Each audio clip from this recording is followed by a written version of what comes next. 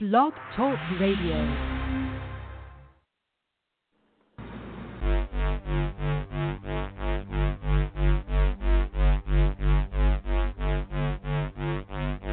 Woman, don't you know what I'm suffering from?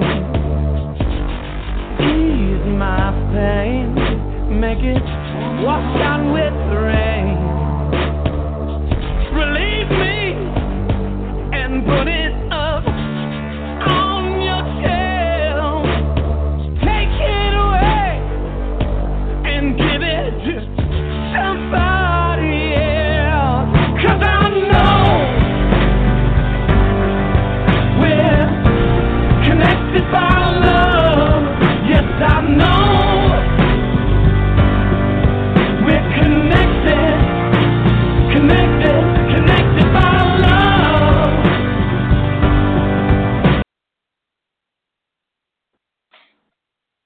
Hi, good evening, everyone. This is the People's Medicine Show. I'm the host. My name is Sean. I'm a community herbalist, a shamanic herbalist, experiential herbalist, book learning, academic herbalist, real life kitchen cooking herbalist. I do this show monthly on the first Thursday at 7:30 p.m. Eastern Time. It's on Susan Weed's Blog Talk Radio stream, which can be found at blogtalkradio.com/Susan Weed. Susan spells her name SUSUN WEED. So one of the things I chose to, or one of the main, not the main topic and theme that I wanted to do tonight was making and fulfilling a commitment and the power that comes with that. I'm 50 years old. I've not been married. I've not had children. So those are major life commitments that people make. I suppose I'm a late bloomer. Just this year, I've purchased a car that required me to make payments, and it's wonderful to have a new car, but I realized, hey, this is a car that is going to take up 5 years of my life because it's not going to require any major repairs for 5 years. It will require, I took some payments out to pay for it.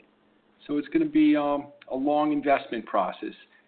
That's just one example of a commitment that I've made in my life. I find it sort of a major commitment because I'm used to just buying a car for cash, and if the car don't work out it goes, and we'll buy another one for cash. But all kinds of other things, like more frequent car repairs and more maintenance, and there's a lot of things that go along with being able to drive a cheaper car. So that's one thing. This radio show is a commitment that I've made. Susan, we were having a work weekend or a learning weekend 2 years ago, and there were two of us in the class when Susan volunteered to share her Blog Talk Radio stream with people. And two of us spoke up, and I've been doing this show pretty much regularly since 2016, and it feels good to be able to fulfill this commitment that I made. I want to do a regular radio show where I got better and better at doing it. So that's some of the personal power that I get from the commitments that I'm making in my life.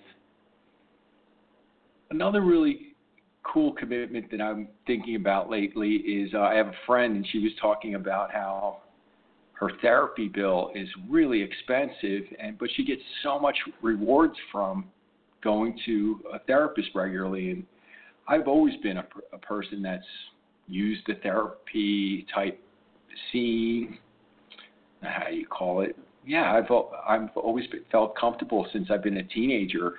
When it was first offered to me, do you want to see a counselor? I was like, yeah. And that takes commitment because you want to show up regularly. And there's something about when you make an appointment and then you keep that appointment. and there's an intention, I'm going to make an appointment to see someone to make sure I'm okay and to just check myself. So these are things I'm finding out that these are commitments and so rewarding. And it's funny, I was telling her, I was like, oh, I just go to a public health clinic and get the first counselor that anyone ever offers to me. And I've been so lucky. The two people that I've gotten at public health clinics are sort of like Buddhist background people who are real good listeners and not the type that don't say anything. They might just repeat something that I say to make me think it over another time. So this is something that I just wanted to share with the audience, that I found a lot of rewards from seeing a licensed counselor on a regular basis. At this point, I was like, yeah, I only have to pay $27 to see this licensed, fully qualified person who's, knows how to listen to someone talk for 40, 45 minutes.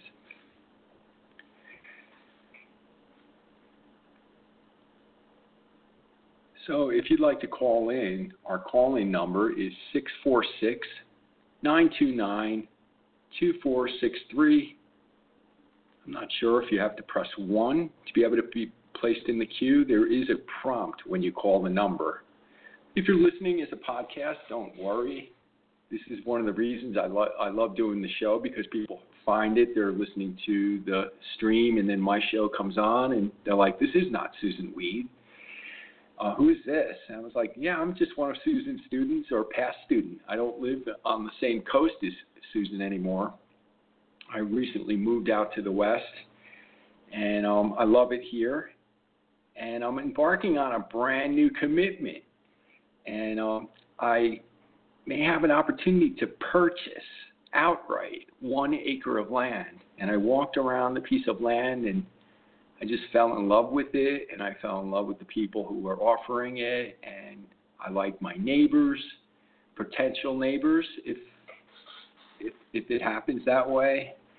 So it's a really wonderful news that I'm just treading humbly through, the decision. I've been checking with some of my people in my life, and they're like, go for it. And what I'm just understanding, that this is a commitment, that this is like bare land that I want to be good to and be a steward of. Right before the show started, I was thinking of one of the first times I ever met Ryan Drum at the Northwest Herbal gathering or conference, the one that's on Whidbey Island. So I'll talk a little bit more about the Whidbey Island Herbal Conference later, but let me not get distracted. So Ryan Drum says, yeah, I own some land, or I own the privilege to pay taxes on the land. So yeah, it's not like we really own it.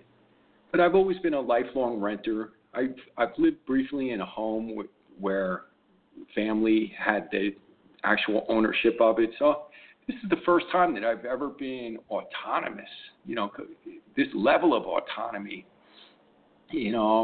having legal protections to call someplace home and be able to stay there. And renting has often brought in a lot of weird things where it's like, okay, I can't rent here anymore. And then living with family who own the property, that never lasts long, at least not in adulthood. I've always wanted to just move on very quickly if I'm ever living with family. But the times that I could say I lived with my family as an adult, though, are really mostly pleasant. But I'm sure at the time I felt really uncomfortable doing it. So I've been thinking about the pragmatism that many people who may be hearing this show, can do with some of the things that I'm talking about. Like, oh yeah, how much time do you have to garden? And I'm thinking, yeah, there's so many people that 80 hours of their week is occupied by work.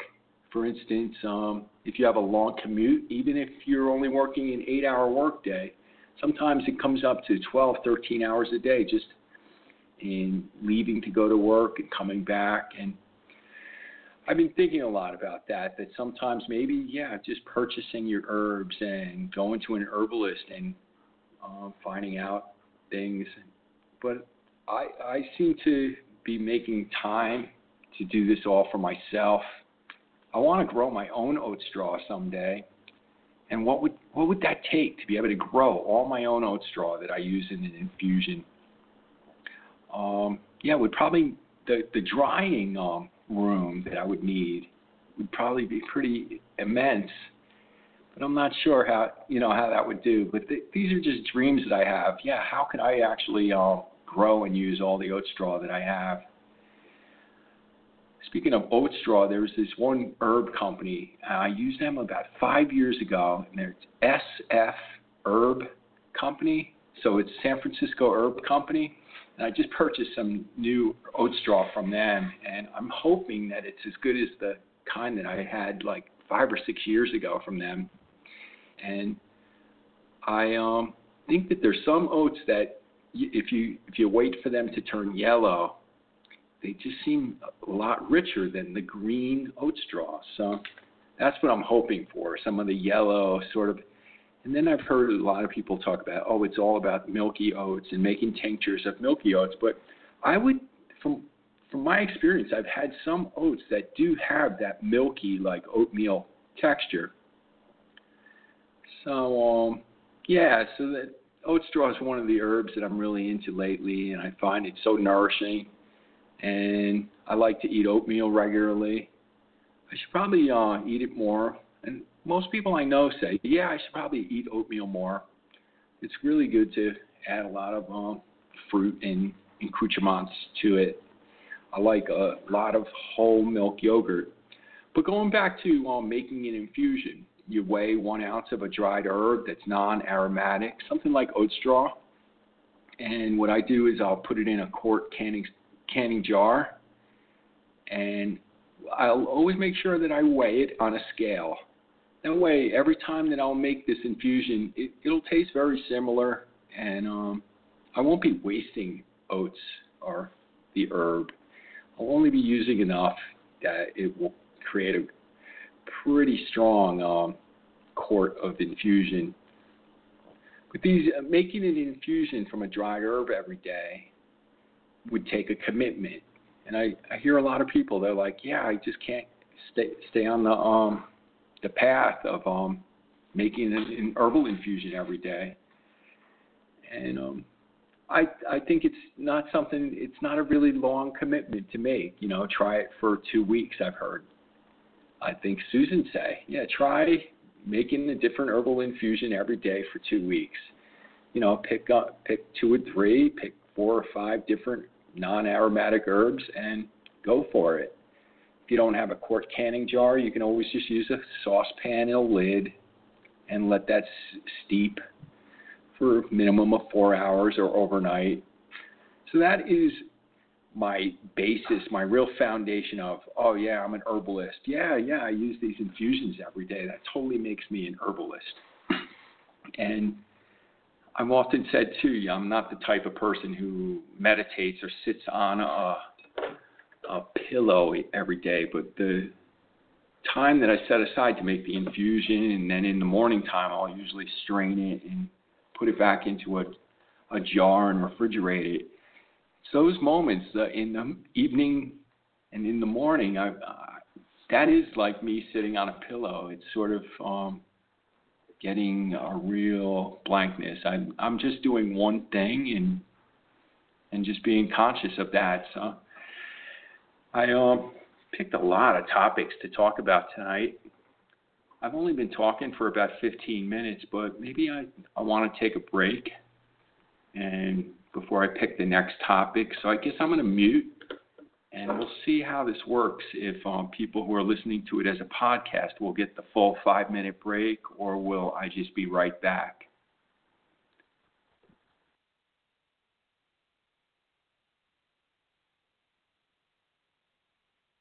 Okay, I'm back. I think these 5-minute breaks are good because it gave me a clear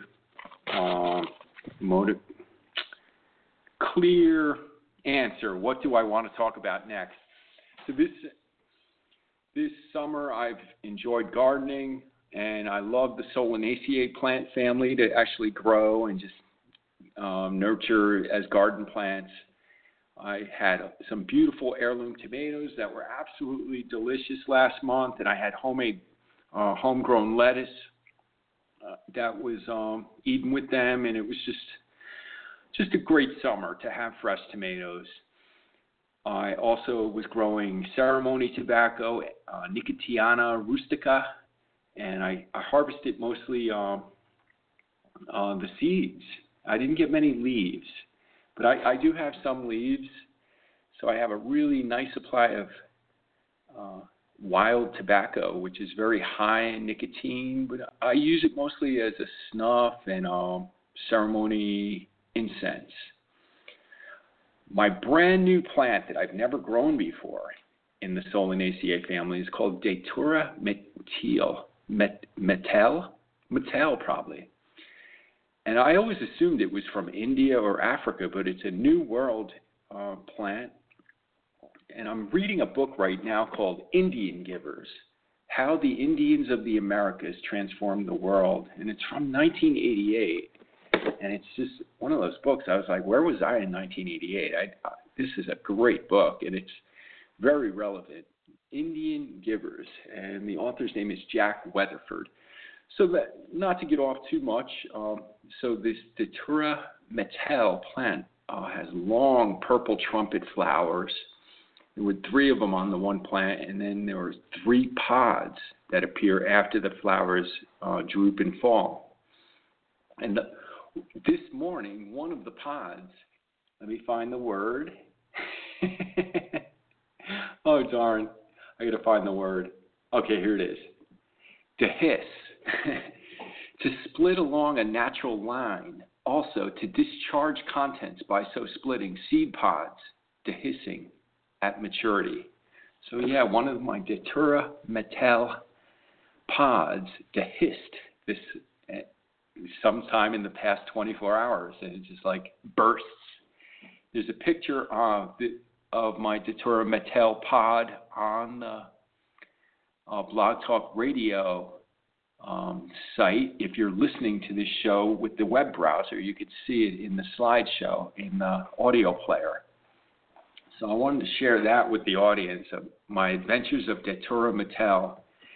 And I was fooling around. I always love just like throwing in just a real easy Google search and then finding people. What do you do? Okay, I put in Datura Metel flying ointment, and it came up with highexistence.com, some forum where someone was asking about making a flying ointment.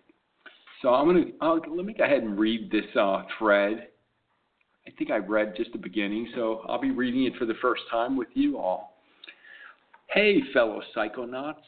I have some questions for you today about one of the least commonly used psychedelics, Datura /Jimson weed /Devil's Trumpet.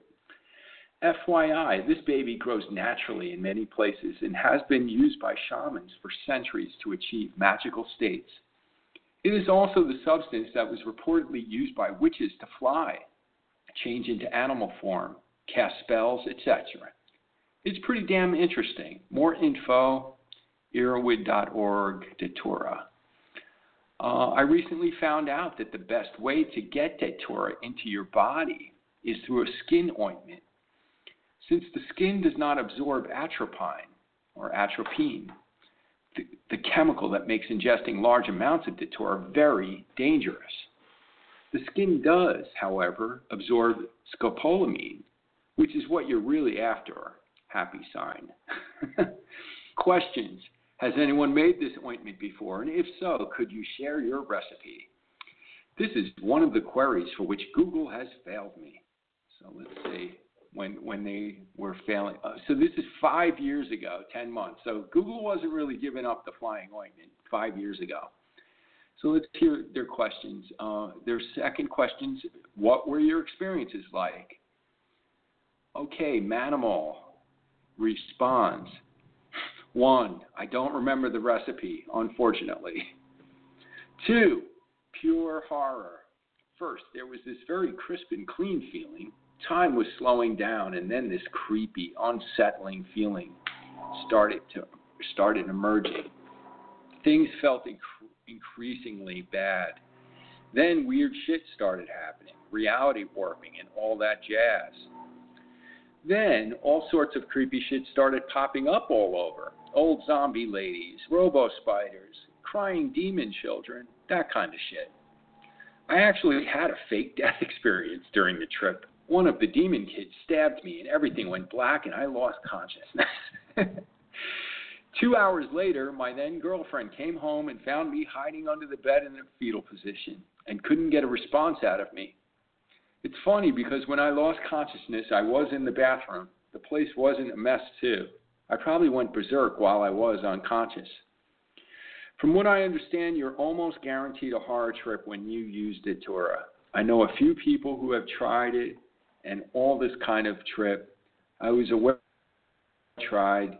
I've read about it on the internet, and people were all saying you get bad trips. It was a horrible experience, but I'm glad I had it. There's so much to learn from it. Maybe the trip is different if you don't ingest the atropine. I have no idea. So this person was sort of responding to a question about making an ointment, saying this is what happened when I ate the Datura seeds. So Jordan is the next person who responds. So you ingested the seeds instead of using an ointment? ? Yeah, the vast majority of recorded Datura experiences seem to be on the negative side. The feminine Datura spirit is supposed to be one of the most elusive, intimidating, and devious. I've read that the preparation and the experience must be taken on with the utmost respect for her, or she will fuck you up, especially if you trip without a specific intention. Thank you, Jordan. Let's hear Eric's response. I heard marijuana / weed was made illegal partly because they confused or purposely said that marijuana is Jimson weed. And yeah, I would not fuck with this. All the trip reports I've heard sound terrible. Okay, Manimal comes back into the thread. Jordan, I've tried both, but when I had the ointment applied, it was a smaller dose and it was a guided session. So I don't know to what the differences should be credited.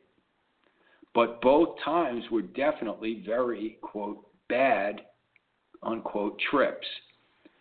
There's really no such thing as a negative trip. A trip is just a trip. It must be treated with respect, but so should all intensely mind-altering substances.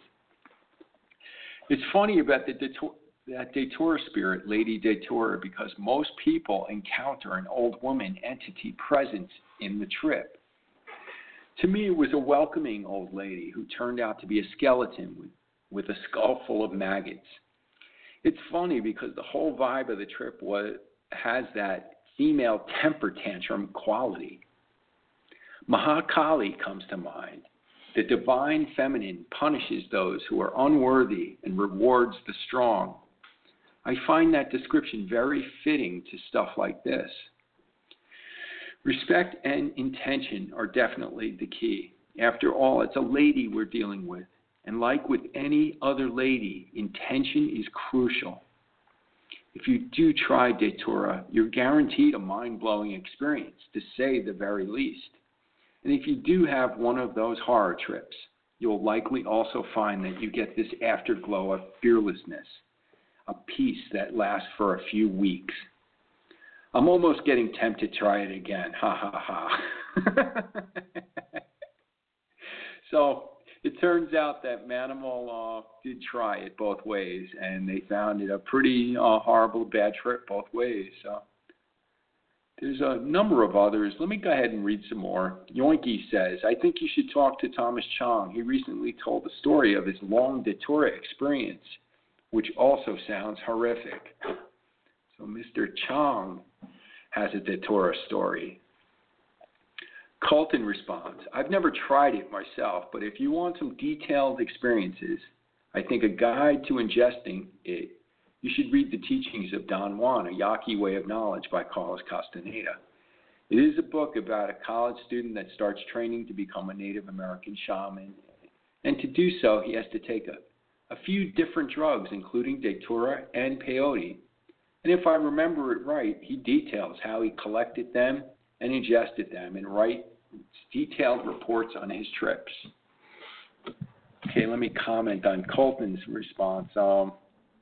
Most people don't consider the Carlos Castaneda stuff factual sort of reference books, but they are fun to read. I've read A Yaqui Way of Knowledge, which is probably the quintessential if you want to know about Jimson weed. Let's go to Anonymous, the next response. Jordan, first off, never do it. The problem with datura is that it isn't regulated at all because it's made by nature. One seed can have a 20 times higher dose than another. You can get a dry mouth or end up in a mental institution for 2 weeks until you come down. This is my experience with one terrible drug. I was visiting a friend in Oregon.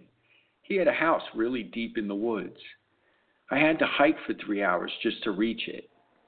Since I didn't have a dirt bike, which would probably be the only thing that could traverse a road to his house, when I reached the house at about 7, more like a cabin actually, I found it to be quaint. He had about 4 generators in the basement, which powered the cabin. He had somewhere around 70 full gas canisters in the shed by the steam out back. We went inside. I had no idea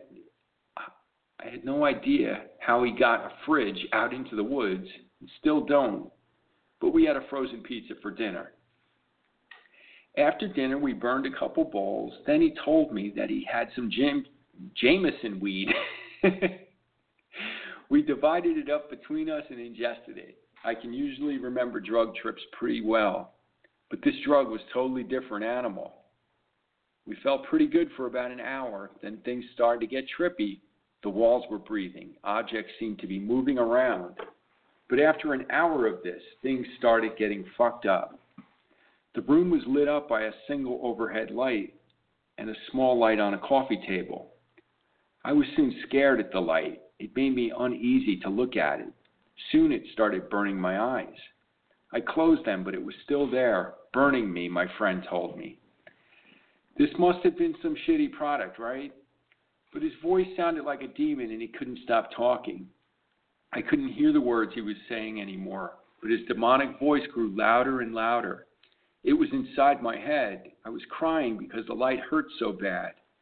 I tried running out of the house, but perspective started violently shifting. I couldn't tell how tall I was, how big anything was, or how far away it was. I stumbled outside, puked all over myself. I couldn't even tell I was puking until I smelled it. I ran into the forest. My eyes were burning. They hurt so bad. I jumped into a stream and started splashing water into my eyes.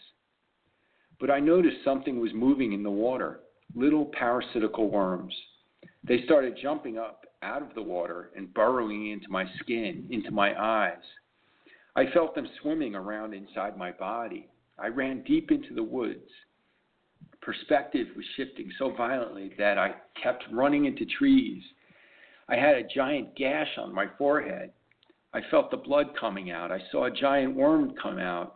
So I started bashing my head against the tree as hard as I could to kill the worm, but it wouldn't die. I hit my head so hard that I fell to the ground with a concussion on the ground.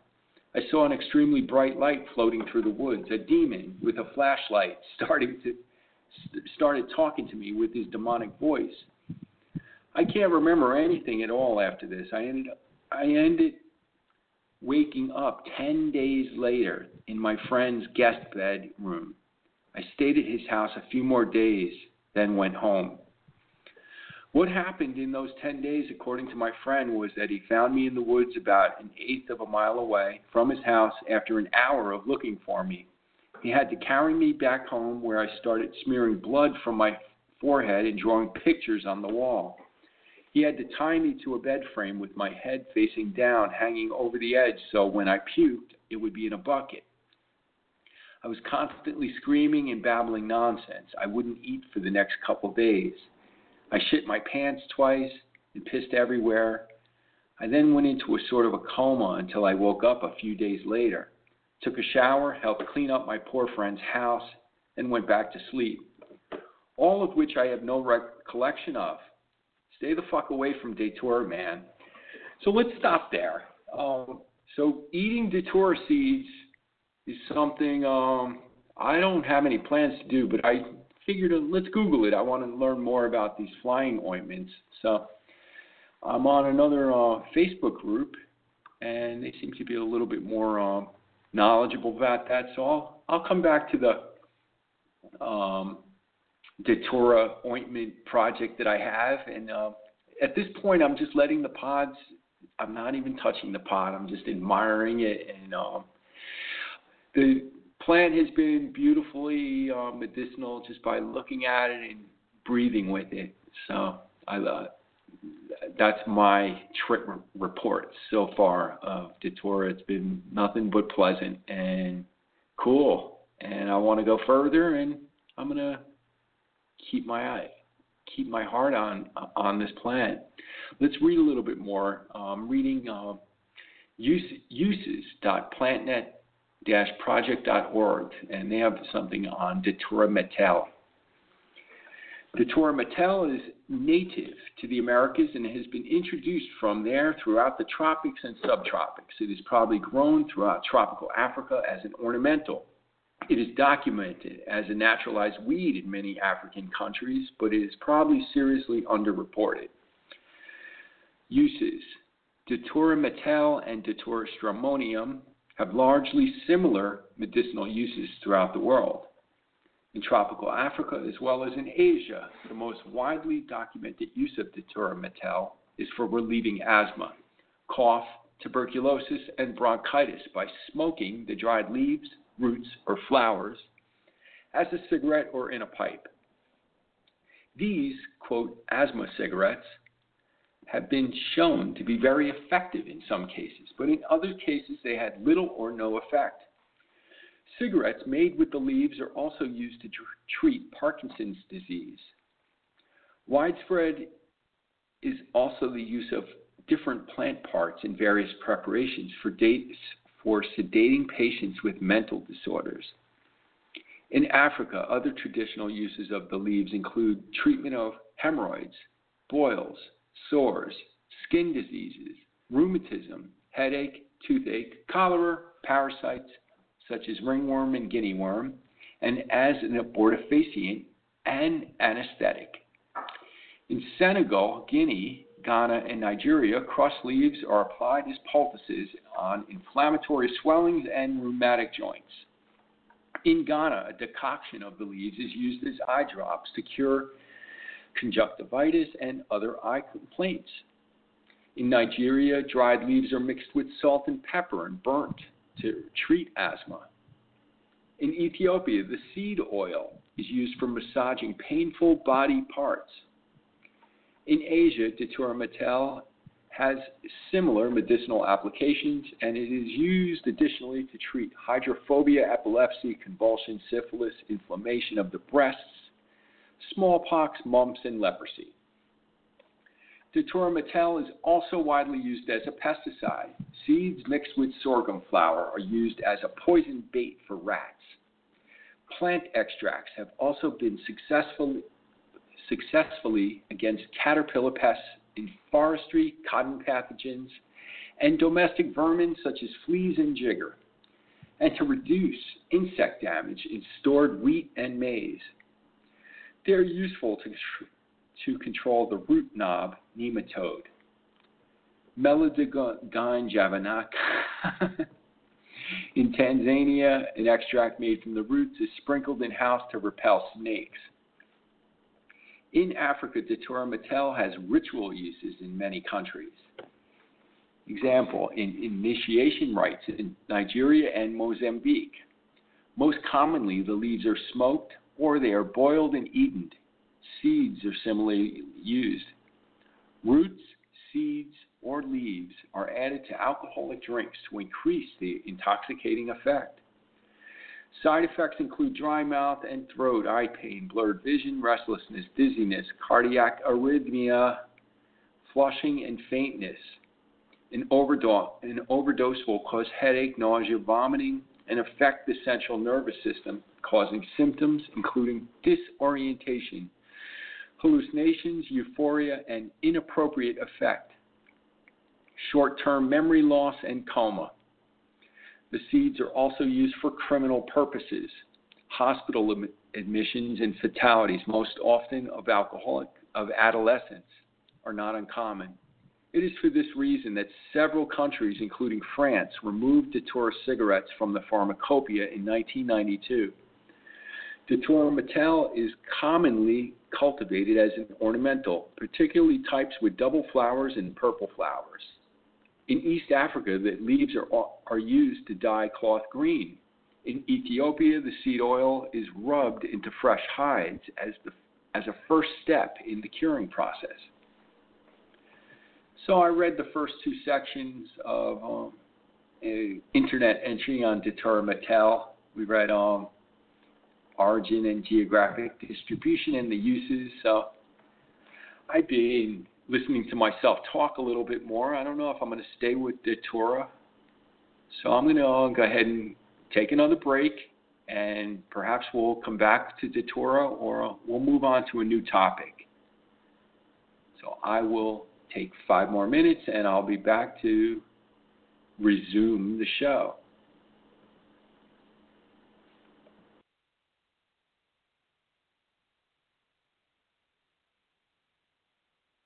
Okay, that's probably been more than 5 minutes. I wasn't keeping track. So I'm looking at my outline that I published on the Facebook ad for the radio show, and it says how I chose the wrong herbal school. So I'll just go ahead and begin by saying I attended the Northwest Herb Symposium in the past month, and it was a great 4 days. I showed up on the first day when they had the intensives, and I took a really cool intensive on mushrooms. I'll let you, Christopher Hobbs was Dr. Hobbs, and it was fun because there was very few men at the herbal conference, so we were all together in the same cabin. With the exception of Paul Bergner, because he had his family with him and he couldn't hang out with the guys. He was with his family, but so it was a lot of fun each night. We could decompress from all the classes and workshops we were in, and we just hang out together, and it's just a lot of fun to just hang out with other herbalists. And one of the fondest memories I have is we're all just discussing, how do you do a cold infusion? And we all do it differently, and nobody does it wrong. And it was just a lot of fun just to go back and forth saying, yeah, well, I do it this way, and I do it this way. I was saying, I just always do a hot infusion first, and then I'll do a cold infusion. There's a whole bunch of herbalists that say, oh, no, to do it, you have to do the cold infusion right off the bat. But I've always done the hot infusion, even from marshmallow root, anything with the demulcent quality. So the other really fun thing that sticks out about the Herb Symposium was the food. The food was so well made.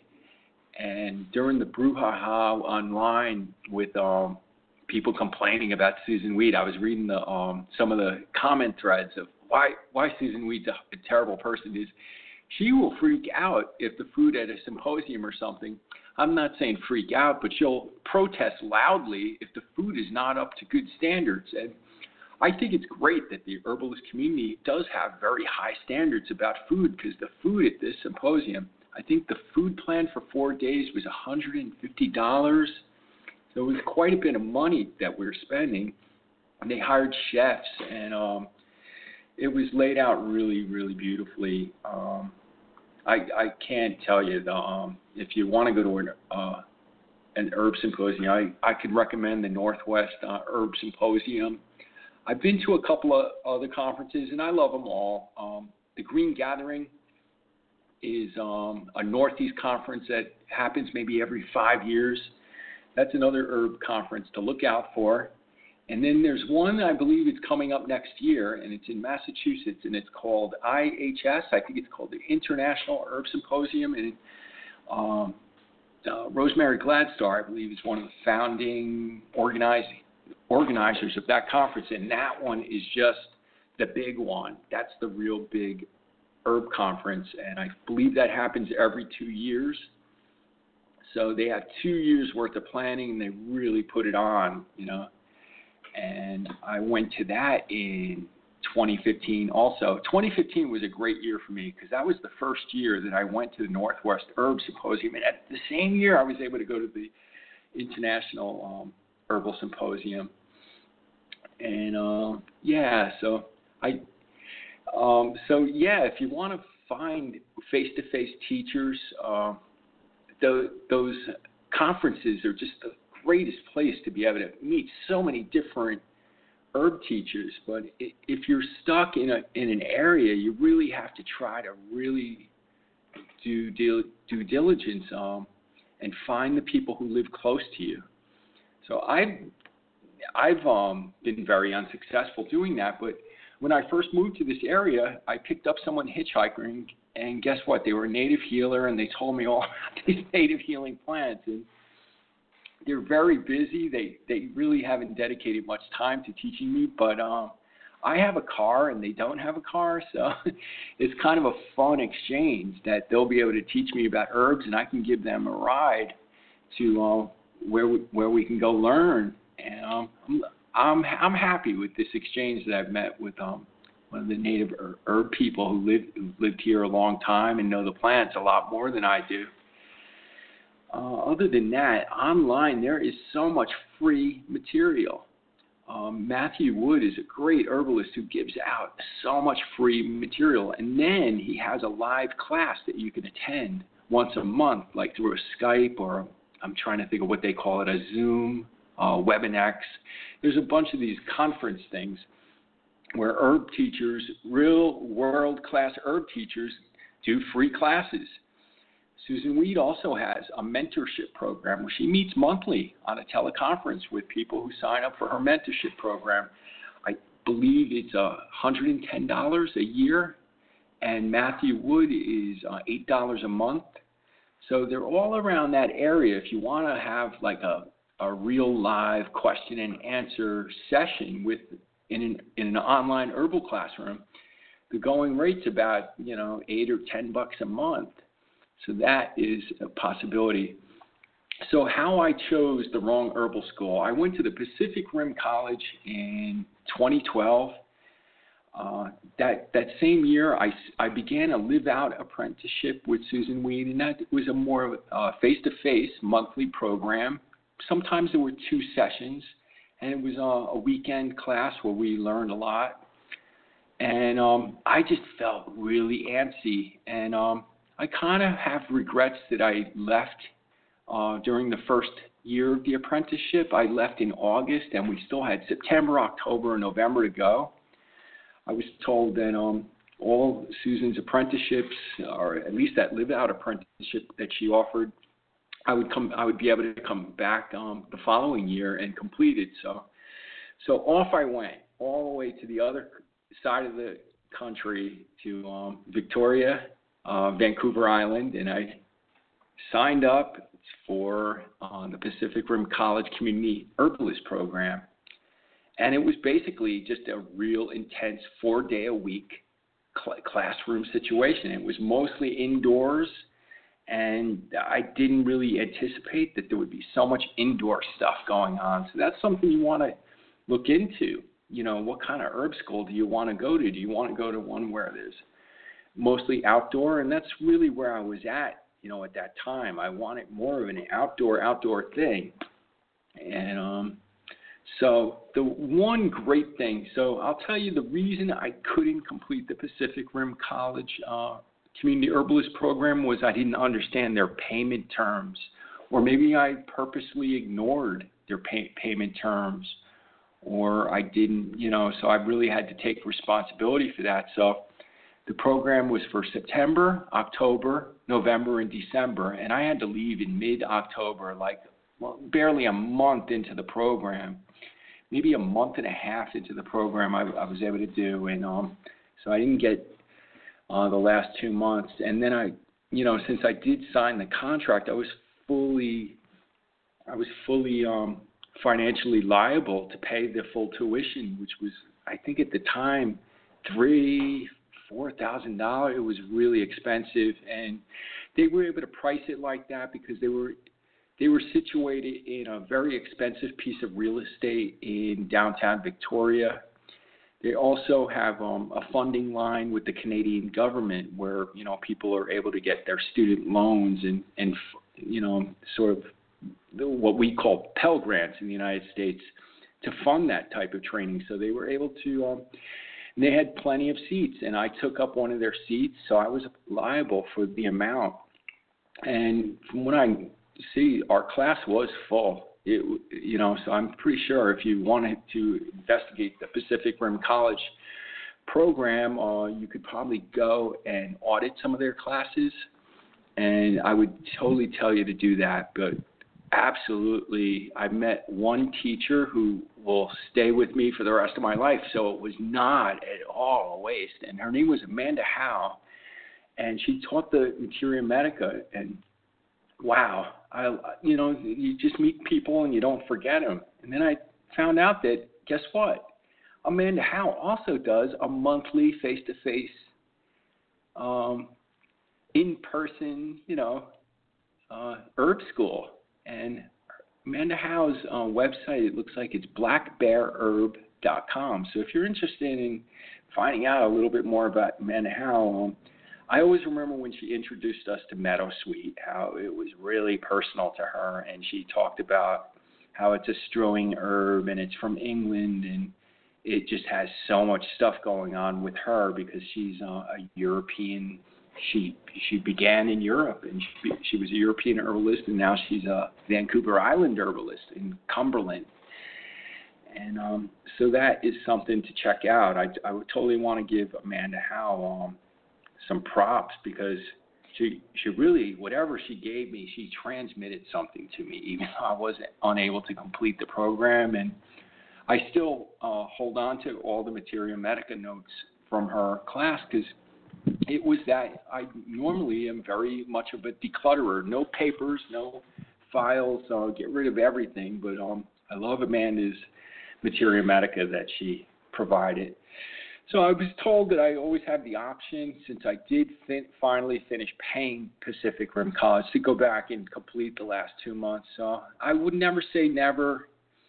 And perhaps my opportunity will, an opportunity for me to go complete the 2 months of in training. It was a lot of clinical hours that I would be required to interview people and do the whole herbalist thing where I'm going to call people my patient and stuff. And that is not really the type of herbalist and I want to be. I don't really feel comfortable calling anyone my patient. I'm just an herbalist who knows about stuff, and you can come to me and check out my twist on things, and perhaps I'm going to key you into something that you're not hearing from someone else. That I really don't look at myself like that. And I was listening to Susan's show in the past month, and she was talking about how she hung a shingle on her door, and she was an herbalist, and people would come to her all the time. And then when she was being upset by construction noise, she decided to go out and live in the woods. And I just love this story. So all these people that were constantly, knocking on her door asking for herbalism help suddenly reduced because all they needed to do was walk like a few hundred feet and say, yoo-hoo, and most of the people that wanted her help were not willing to walk 100 or 200 feet and to the dirt path and scream yoo-hoo for Susan to come and give them a consultation. And I just thought that was a fun because I don't know if I would like to really publicize myself like that and have people that don't really want to walk 200 feet and yell yoo-hoo. That is a really interesting thing. So we're coming back to intention and commitment. Like how much do you want to get well? And a lot of times it's just our own willingness just to be able to walk 200 feet and scream yoo-hoo that will activate the person who needs to help you. So it's like asking for help, being able to not have everything just thrown in your lap, that you have to go out and get it. And that was something I was catching up on a lot of Susan's shows, because I was sort of like on a marathon maybe a week or so ago, trying to listen to several episodes, and I was curious whether the people who were giving all this guff online were going to call up Susan and ask her. Because I'm like, well, Susan's totally accountable. You can call her up any Tuesday, and you don't have to just like post all this stuff in threads. But so speaking of that, I read Juliet Blankspore's. She put an opening thing saying Susan was charged with a misdemeanor, and from what I know about Susan Weed is I don't have to defend Susan Weed. I do defend when people misrepresent what Susan says or writes. So there are two examples in my past where I felt the need to defend the things that Susan writes and teaches about. Those two things was once it was back at Pacific Rim College, and Paul Bergner came in on a weekend intensive, and he announced to everyone that I think comfrey leaf is poison, and some herbalists have different attitudes, and he just so mentions, and someone like Susan Weed has a completely opposite attitude about comfrey as me. She's on the complete other side of the spectrum. She would have a pregnant woman drink comfrey leaf infusion every day and throughout her pregnancy. And I was like, I went up to Paul after I was like, I don't think Susan ever says to drink comfrey infusion consecutively day after day. And he's like, yes, she does. Read about it in her books. And there is one part of the book when Susan says when you're nursing a fractured sprain, you may want to consider having a cup or a few sips of comfrey every day while you're in the early stages of healing a conference. But it had nothing to do with being pregnant.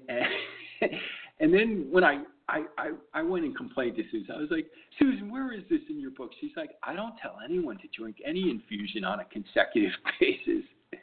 And so it's one of those things, I guess technically there is one part of one of her books that talks about nursing a fracture, that comfrey leaf infusion may help you. You know, it's like, wow.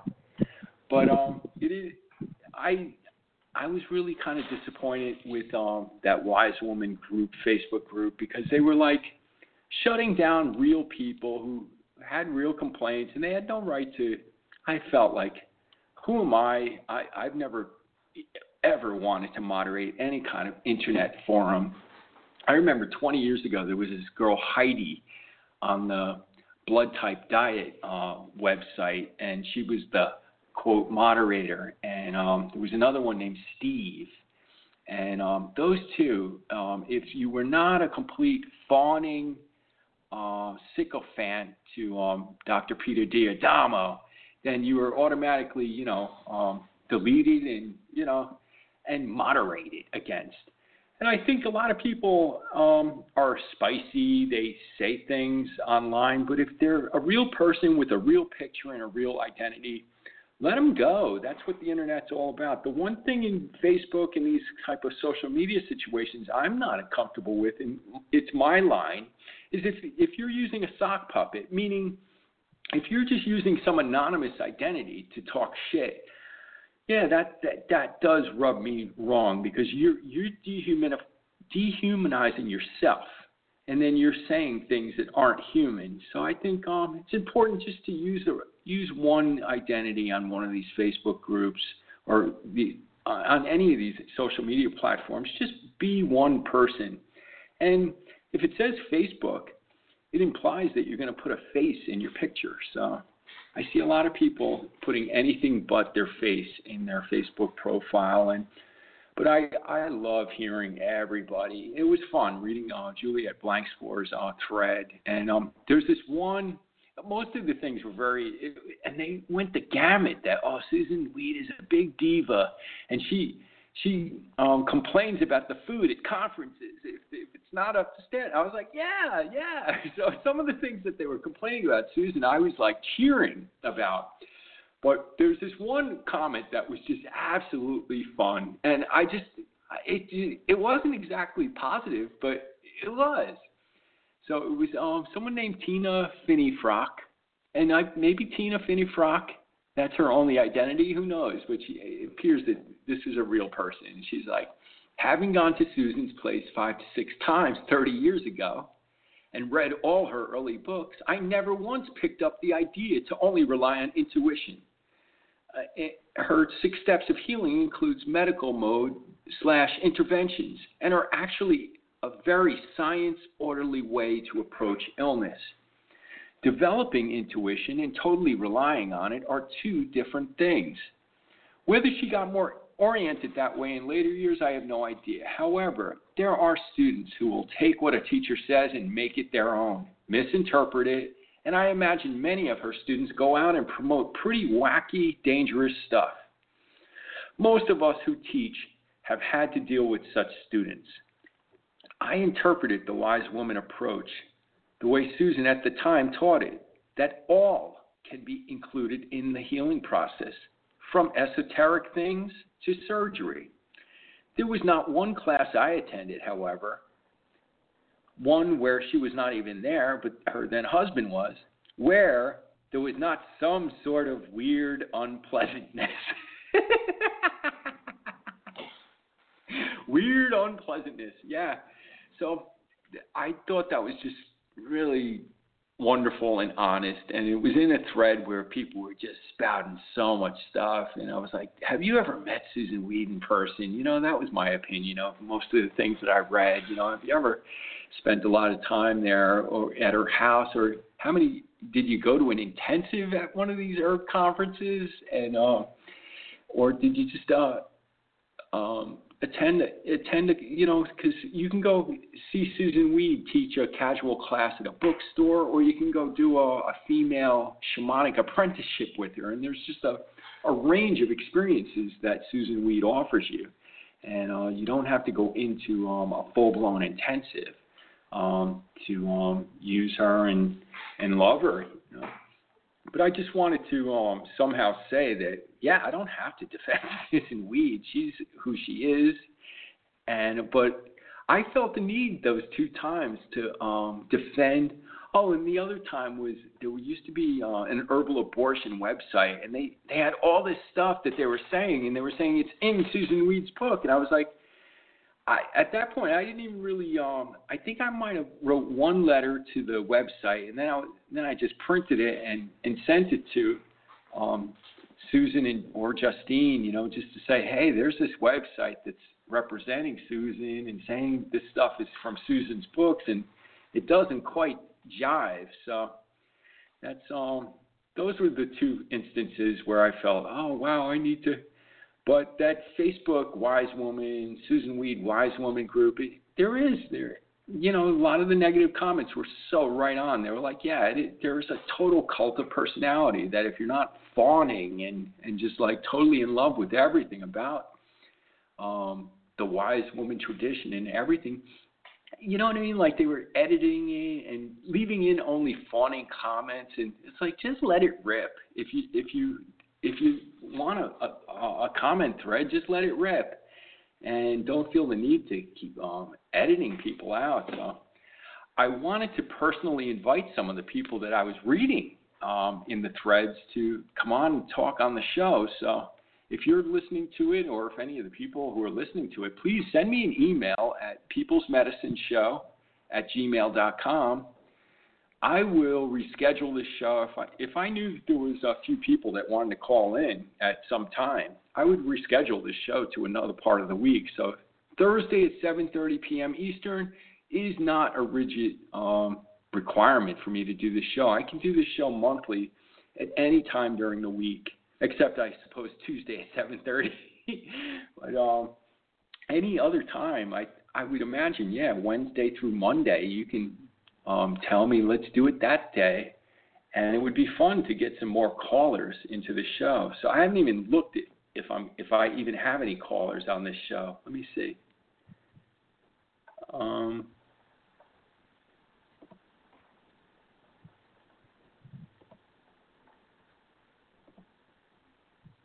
Okay.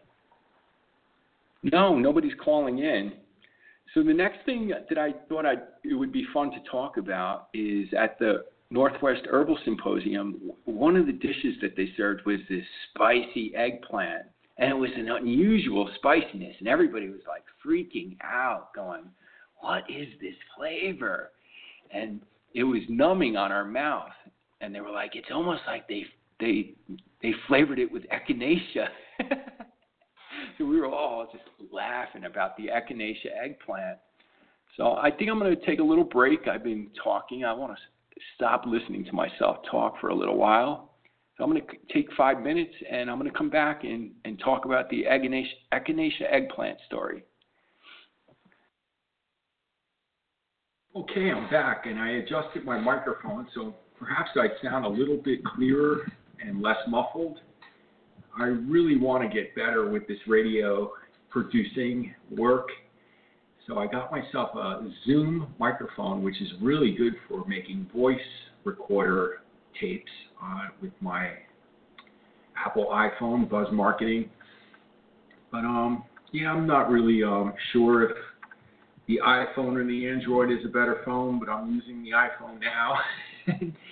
This microphone was only usable for the Apple phone, and microphone is Zoom, XOOM. So if anyone wants to help me get better technically with doing the show, I'd love some help. So let's get back to the echinacea eggplant story. So everybody, I was talking about how after the day we would come back to the cabin and hang out at night and talk, and we're like, what was up with that eggplant? And it's just a lot of fun hanging out with herbalists that we all have really excellent taste buds, and we're into tasting. And we none of us really could pinpoint what was going on with the flavor. And so we finally, and then I was saying it wasn't black pepper, because I was complimenting that all the chef's food at this symposium was great, and even I tried some of the vegan selections, and usually I can't stand vegan food because they kill it with black pepper. And I kind of have the whole anti-black pepper thing. And the only two herbalists I know who are anti-black pepper are Susan Weed and Ryan Drum. And Ryan's got a great rap, and I think you could read about it on his website, where he talks about how the pathway of black pepper and how it can be an irritant to some. It's almost like an amphetamine. And maybe I read that on the radio show before, or maybe I'll read it again next month, but it's a lot of fun how he has a number of case studies where people were in a real bad inflammatory state, and they were eating too much black pepper. So I've actually gone the other way, where I don't like it at all. A couple times a year I'll eat some Southern fried chicken, and something like that, I think it probably absolutely needs some black pepper to make it Southern fried chicken. So I understand there are certain recipes, you're not making that recipe unless you use some black pepper in it. But I generally don't cook with it myself. I'm more into the turmeric, ginger, and garlic trio. That's my favorite cooking trio of spices lately. I use tons of powdered turmeric, and then I'll do almost 2 parts turmeric, 1 part ginger, and half to 1 part garlic. And I use dried granulated garlic and powdered ginger and powdered turmeric. So I have to go ask them about the black pepper.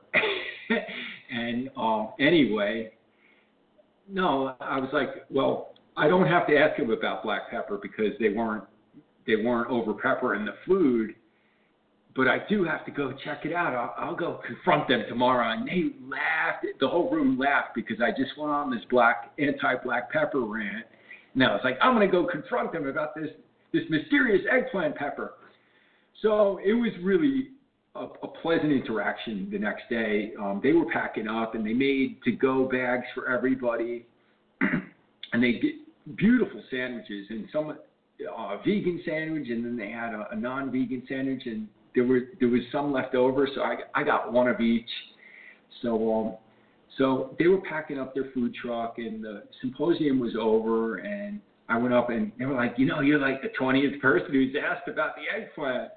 And the answer is Szechuan pepper, So it is really kind of fun, though. And so that led me down this thing where I'm like, oh, wow, there's 3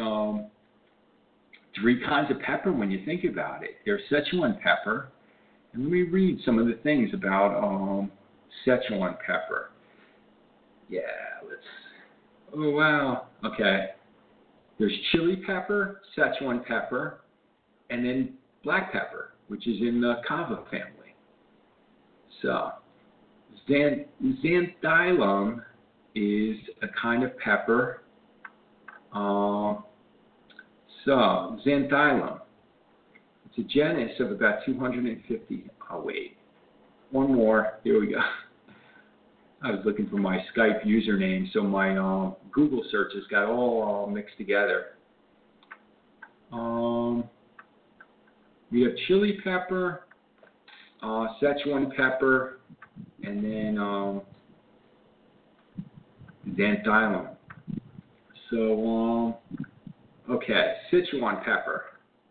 Commonly used in spice in Chinese cuisine, it is derived from at least 2 species of the global genus Xanthoxylum, Z. simulans and Z. bunganium. The genus Xanthoxylum belongs in the rue or citrus family. So we're dealing with 3 entirely different plant families with the 3 different peppers. And despite its name, it's not closely related to either black pepper nor the chili pepper. So so that was the mysterious, mouth-numbing answer to the what's on this eggplant. And it was like, we're not saying it was delicious, but it was good. Like, what is it? It was like a different spice, and I really love having a wide, varied diet, and it is exciting to always try new foods and to, mix it all up. I think there's a deep human need that we need novelty, and we really want to be dealt the full deck of cards, and some of the cards are better than others, but we play them, just play through the deck. You don't have to worry about keep getting the same hand. But so at the herbal conference, somebody was talking about like madness, and I don't know. I look at the madness is like a card that everyone's dealt. Maybe some people go their whole lifetime and they're never dealt the madness card, but it's no matter how you play it. Some people hold it, some people hide it, some people bluff it, some people fold the whole game, or some people discard it. So there's a lot of ways to play it when you're dealt the madness card. And he was happy about that, that, oftentimes throughout a lifetime we're dealt several hands. And the madness card doesn't have to be in every hand we're dealt. Somehow it made sense when I was talking to him.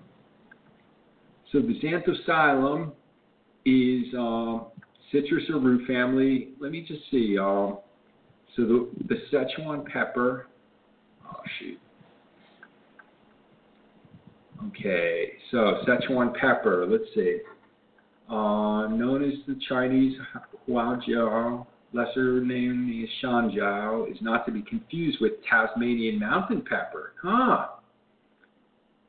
Let's see what this is. Maybe we have 4 peppers. Tasmania lanceolata, commonly known as mountain pepper, Cornish pepper leaf, shrub to the... Hey, guess what? We got a 4th pepper. and it's in the Winteraceae family, a primitive family of tropical trees and shrubs. 60 to 90 species in 5 genera. See, Winteraceae, that's something, I guess it's an Australian thing.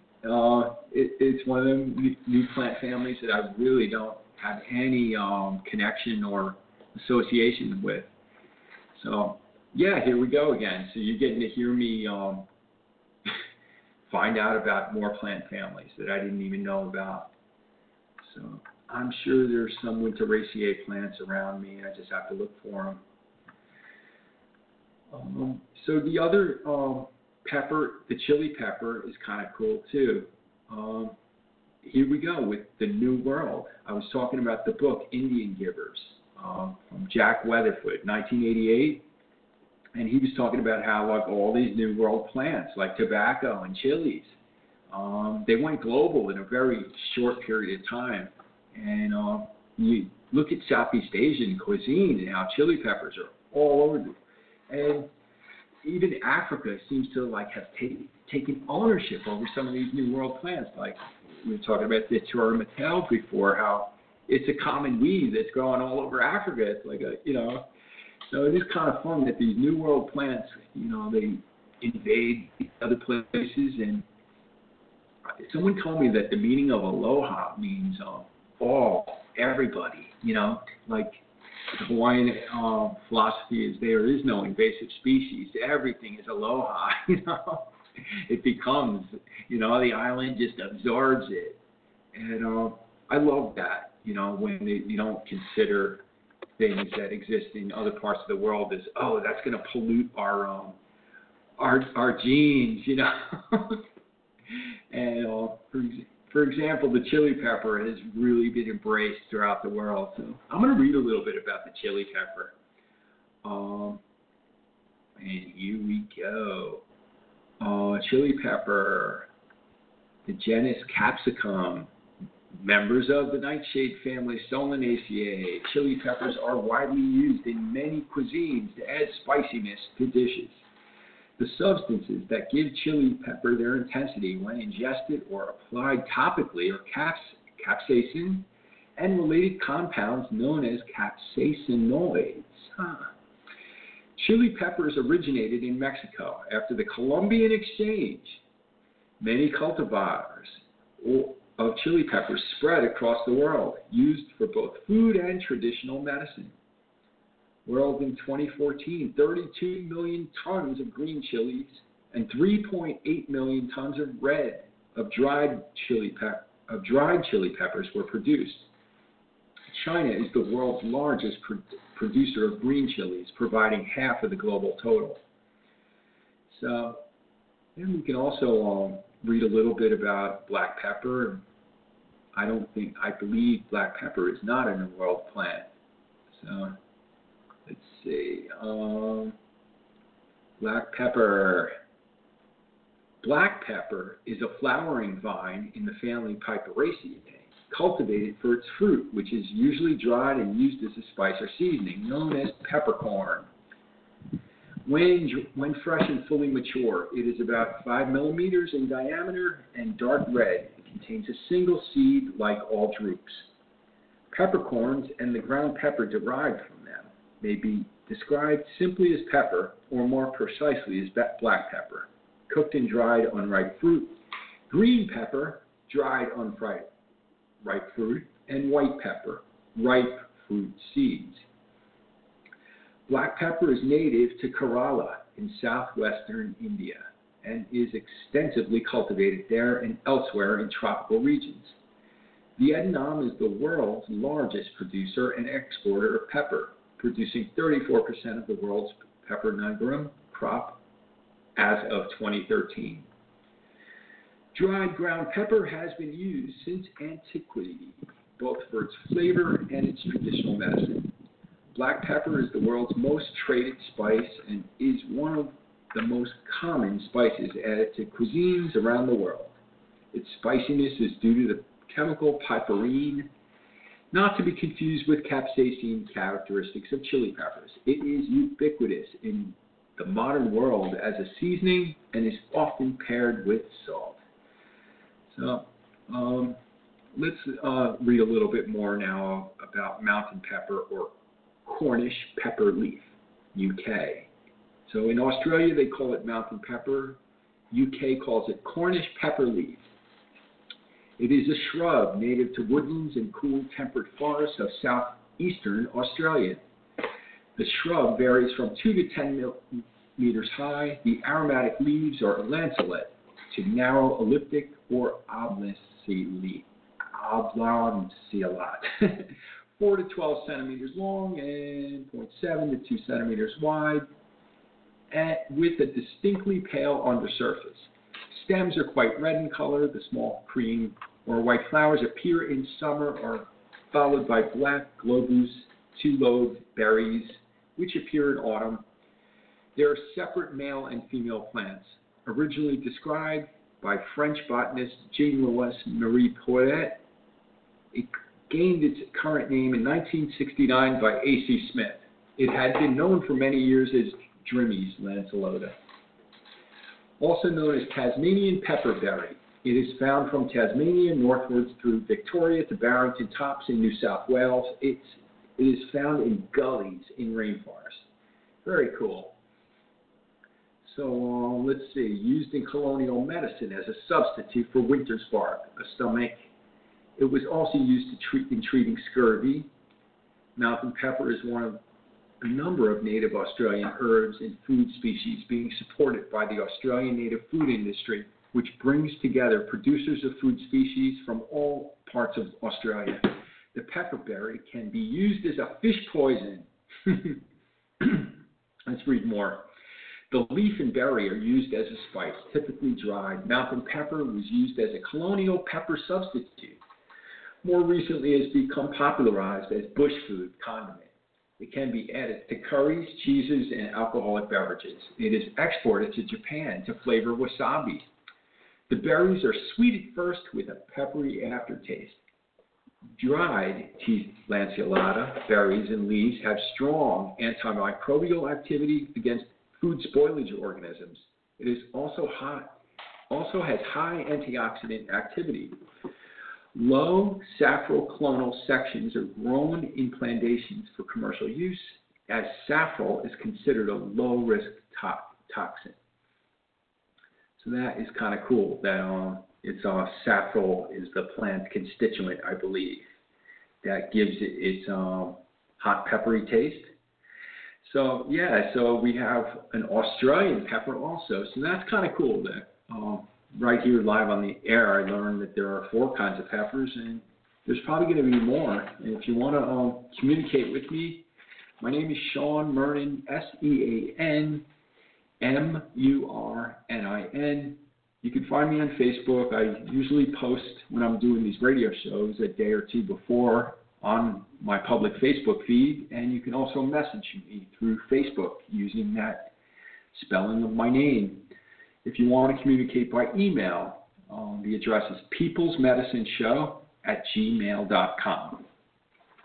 So I talked about the 4 peppers. I'm going to talk a little bit about cannabis, but I'm going to take a few minutes, and I will be back soon.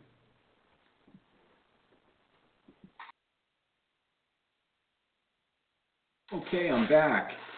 So it's funny, there's a humongous housefly that's buzzing around, so it'll be kind of fun if they zoom in on this extra sensitive microphone and get if the housefly comes by to say hello to the show. So I wanted to talk a little bit about cannabis and tell you a little cannabis rabbit hole that I went through.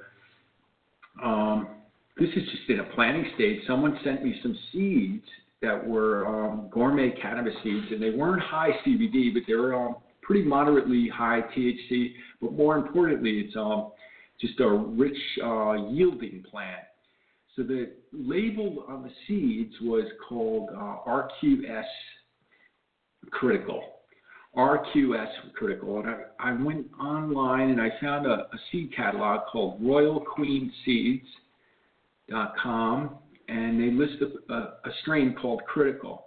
So I'm going to read about this Critical strain, and then I'm going to go through the catalog and read some of the high CBD strains. So Critical there are always lots of requirements to fill when deciding which strain to grow: strength, yield, flavor, ease of growth, suitability to climate, etc.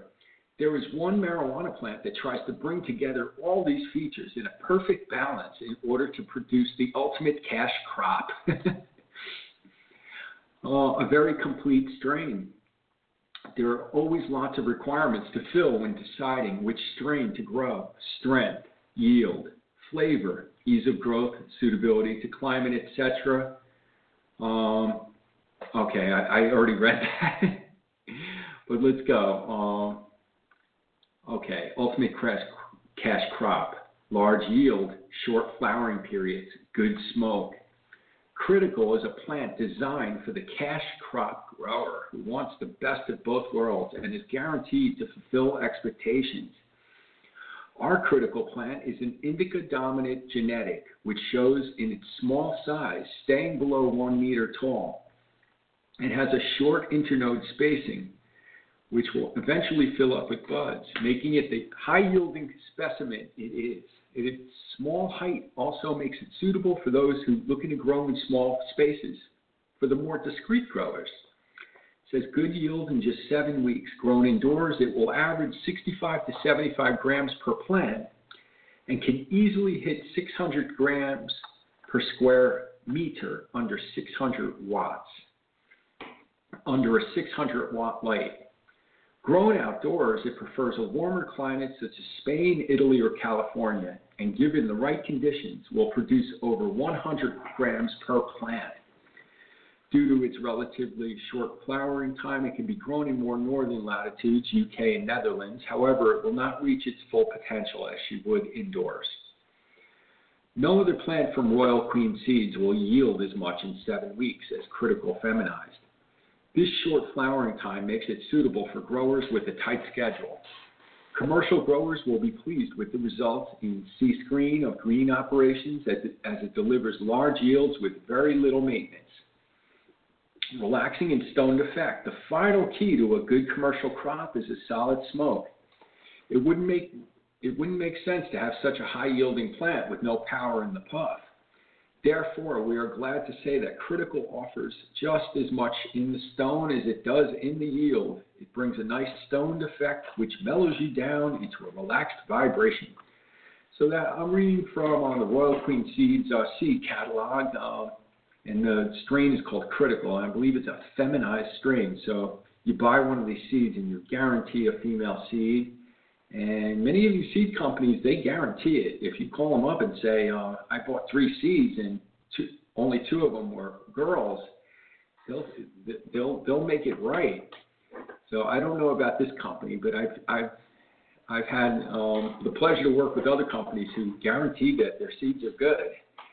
Let's read a little bit more about some of the CBD seeds that Royal Queen Seeds provides. Now, these CBD seeds are a little bit more expensive, and they should be because CBD is now a very expensive plant constituent. I heard somewhere that a kilogram of isolated CBDA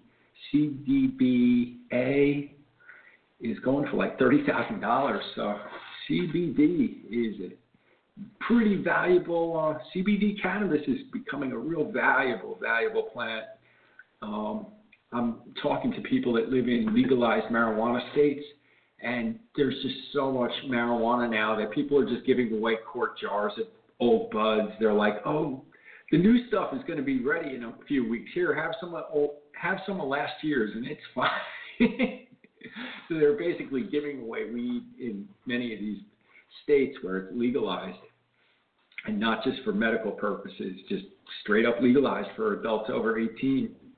So let's read a little bit more about some of the medicinal CBD strains that Royal Queen Seeds is offering.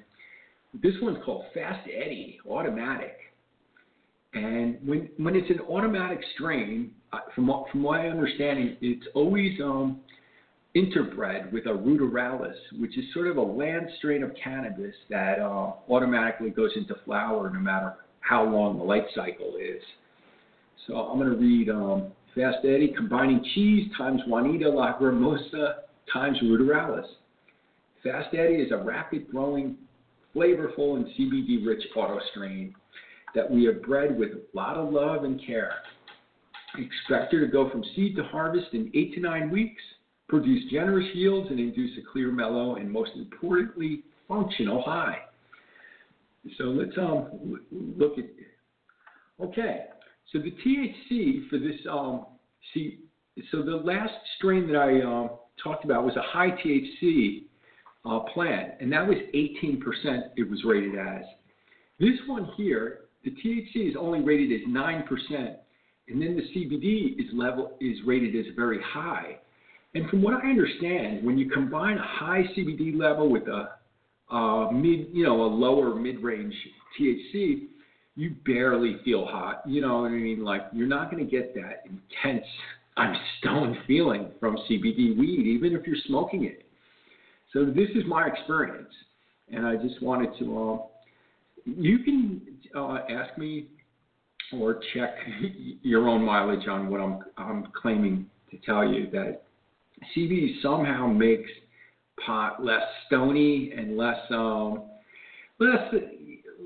crazy, and I'm very prone to being overstimulated. So that's why I'm just going to say the CBD strains are something I'm very interested in incorporating into my own use of cannabis. So let's read about another CBD strain. This is the one that I seem most attracted to. It's not an automatic, so it does not have any of the ruderalis interbred into it. And it's called Royal Highness, another feminized cannabis strain from Royal Queen Seed selection of Medical. Royal Highness is a cross of Respect and Dancehall. Respect is a cross of Juanita Lagrimosa, the high CBD strain, and Cantaloupe Haze. So this one is 17.5. Let's see, I'll check to see if they have a U.S. pricing. No, so it's only European pricing. So 17.5 pounds for 3 of these seeds. And I'm like, ooh, that's probably like almost $30 probably U.S. So $10 per seed for Royal Highness. But the best thing that I found out about this cannabis catalog is they have a whole section of companion plants.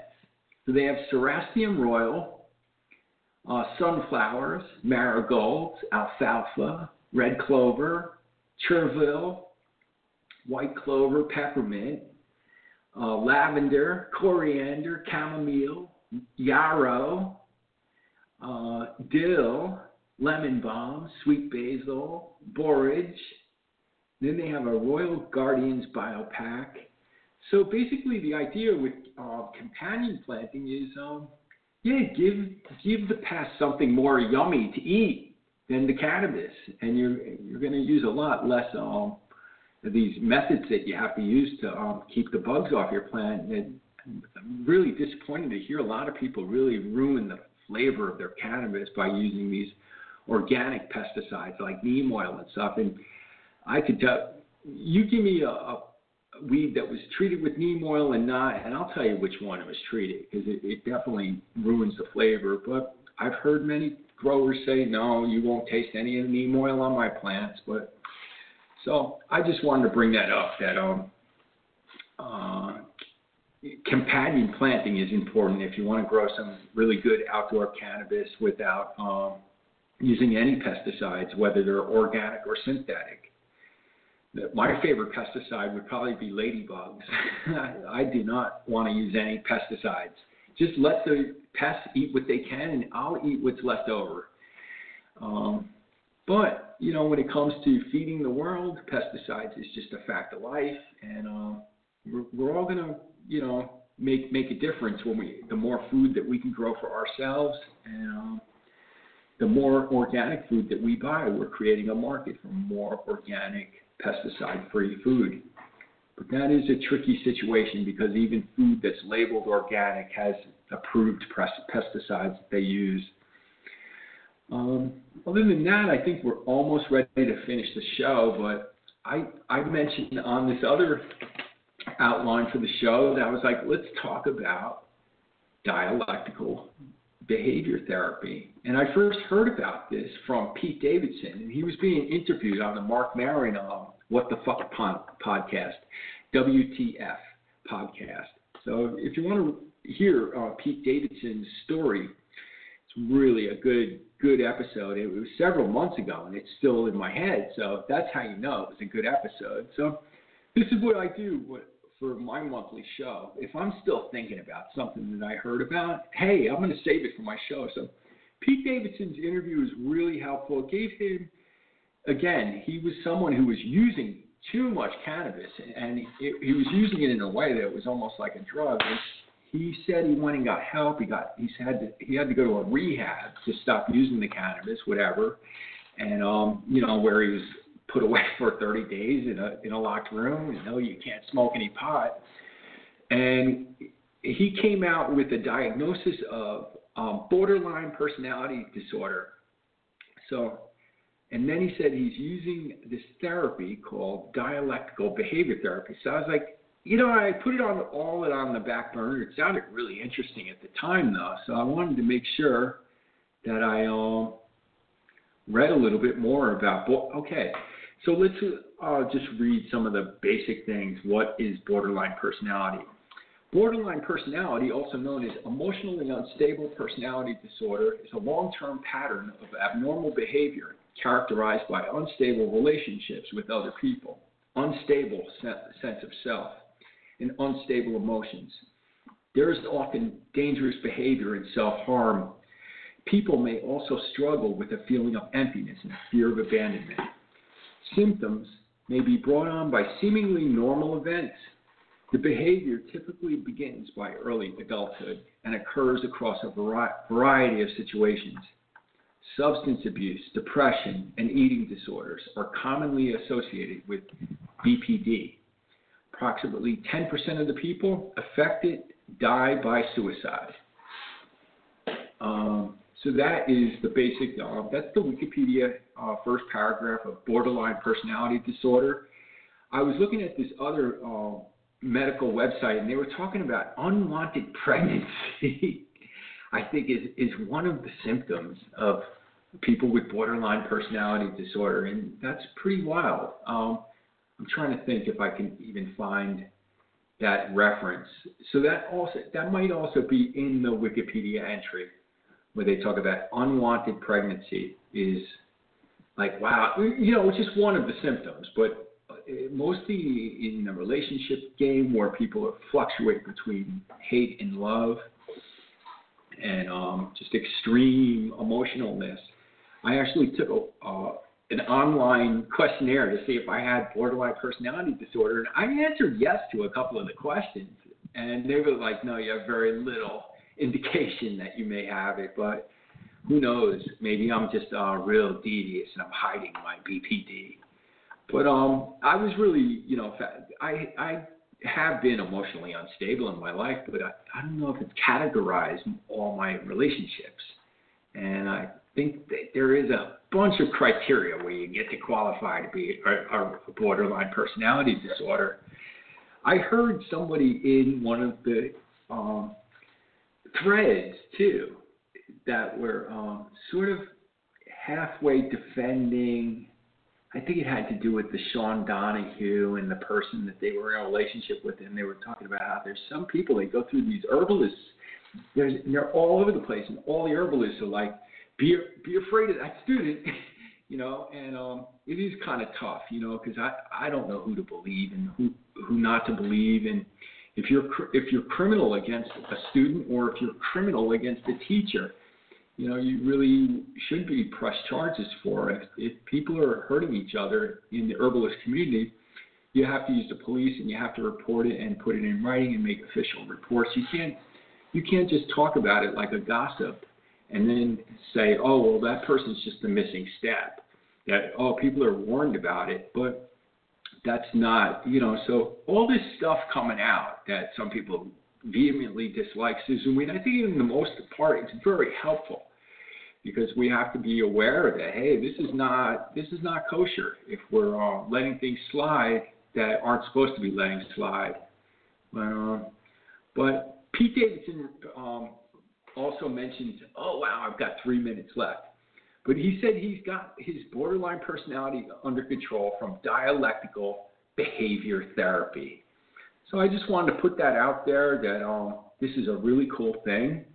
This is cognitive behavior therapy, but it's more evidence-based. So let me read a little bit of it. Dialectical behavior therapy is an evidence-based psychotherapy designed to help people suffering from borderline personality disorder. It has also been used to treat mood disorders as well as those who need to change patterns of behavior that are not helpful, such as self-harm, suicidal ideation, and substance abuse. This approach works towards helping people increase their emotional and cognitive regulation by learning about the triggers that lead to reactive states and helping to assess which coping skills to apply in the sequence of events, thoughts, feelings, and behaviors to help avoid undesired reactions. DBT assumes that people are doing their best but lack the skills needed to succeed, or are influenced by positive reinforcement or negative reinforcement that interferes with their ability to function appropriately. So that is the first introduction of dialogue. And I'm going to give it back to Jack White. Someone sent me some music, so please send me some music, send me some YouTube links, and I'll play them on this show. If there's like a segment of a YouTube that you want me to play on the show, that would be kind of cool. So I'm going to try to come back next month, and maybe I'll have more YouTube links. Jack White's the only thing I had available that someone sent me, and I love it. And I'll be talking to you all next month. I'm going to let Jack White play us out.